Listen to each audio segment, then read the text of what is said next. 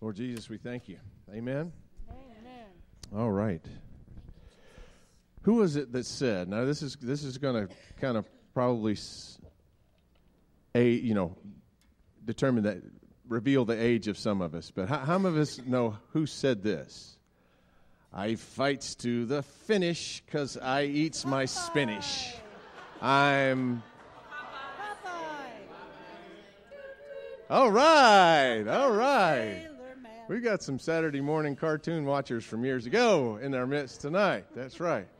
Popeye the Sailor Man. I've often wondered why communion should really be a Popeye moment. I fights to the finish because I eats me spinach. And wasn't it true that it always seemed that Popeye always had his spinach? Mm-hmm. I've never known anyone that had such an accessible can of empowerment as Popeye.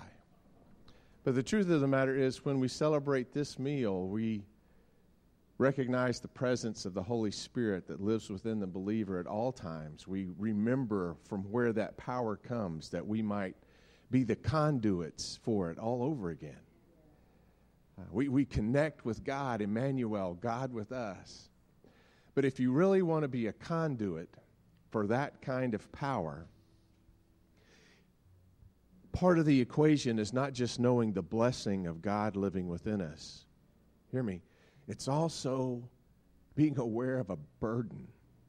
It takes both the blessing and the burden to know where that power comes from and to have a heart that's connected with making a difference still in His mission and for His purposes somewhere in this world. Being made aware of a burden is something that few of us ask for, but it's really part of the empowerment of becoming a person that lives with this empowering, letting it flow through us to make a difference in someone else's life.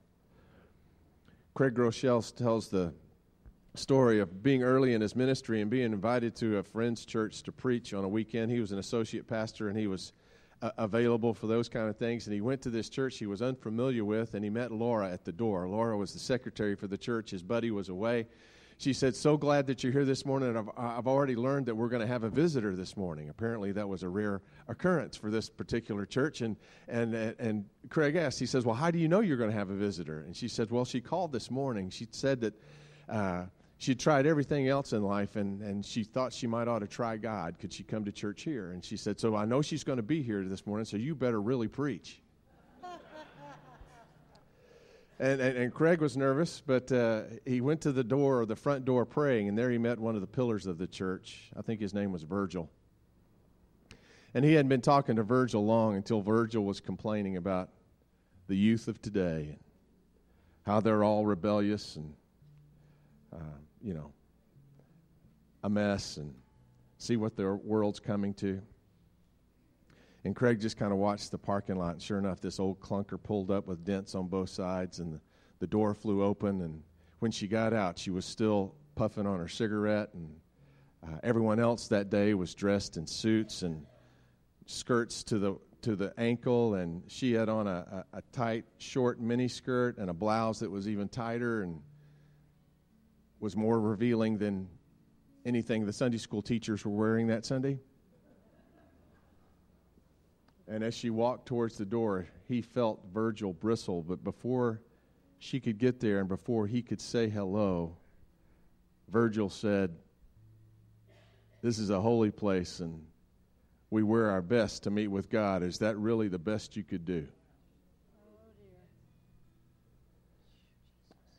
And Craig didn't know what to say. I mean, what do you say after that? He didn't know whether to turn around and punch Virgil in the face. What kind of witness would that have been? Or what to say. And he was just so caught off guard. He just sat there in stunned silence for a moment. But it didn't take her long. She pivoted on a dime, walked right back to her car, and left.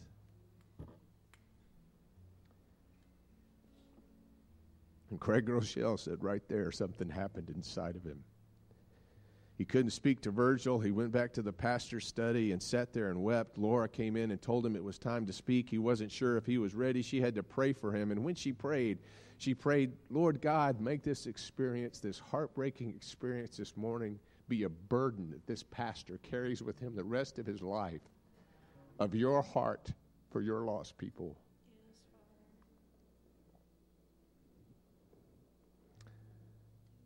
And Craig Rochelle maybe reaches more people that are lost to Christ than anybody I know.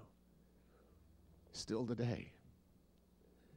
That ministry is powerful, not just because Christ lives within him, as Christ lives within all of us, but because his heart also has a burden for those that many other turn away. As you come this morning for this blessing, would you with me ask God for the blessing of a burden? Not just to have this power and this spirit living within us, but for God to make our hearts sensitive to some place in this world that love still needs to conquer. You might not need to go far at all today. You might just need to go home and look around the house at the others that live there. It might be someone that you meet this week. It seems to me that Popeye always reached for his spinach when he finally got burdened. Do you remember what he would say? That's all I can stance. That's all I can stance. I can't stance no more. That's a burden. That's a burden. And where you're burdened, Christ would be your strength. Come to his meal. Let it be your can of spinach today. And live with his power wherever he calls you. On the night that Jesus gave himself up for us, he took bread.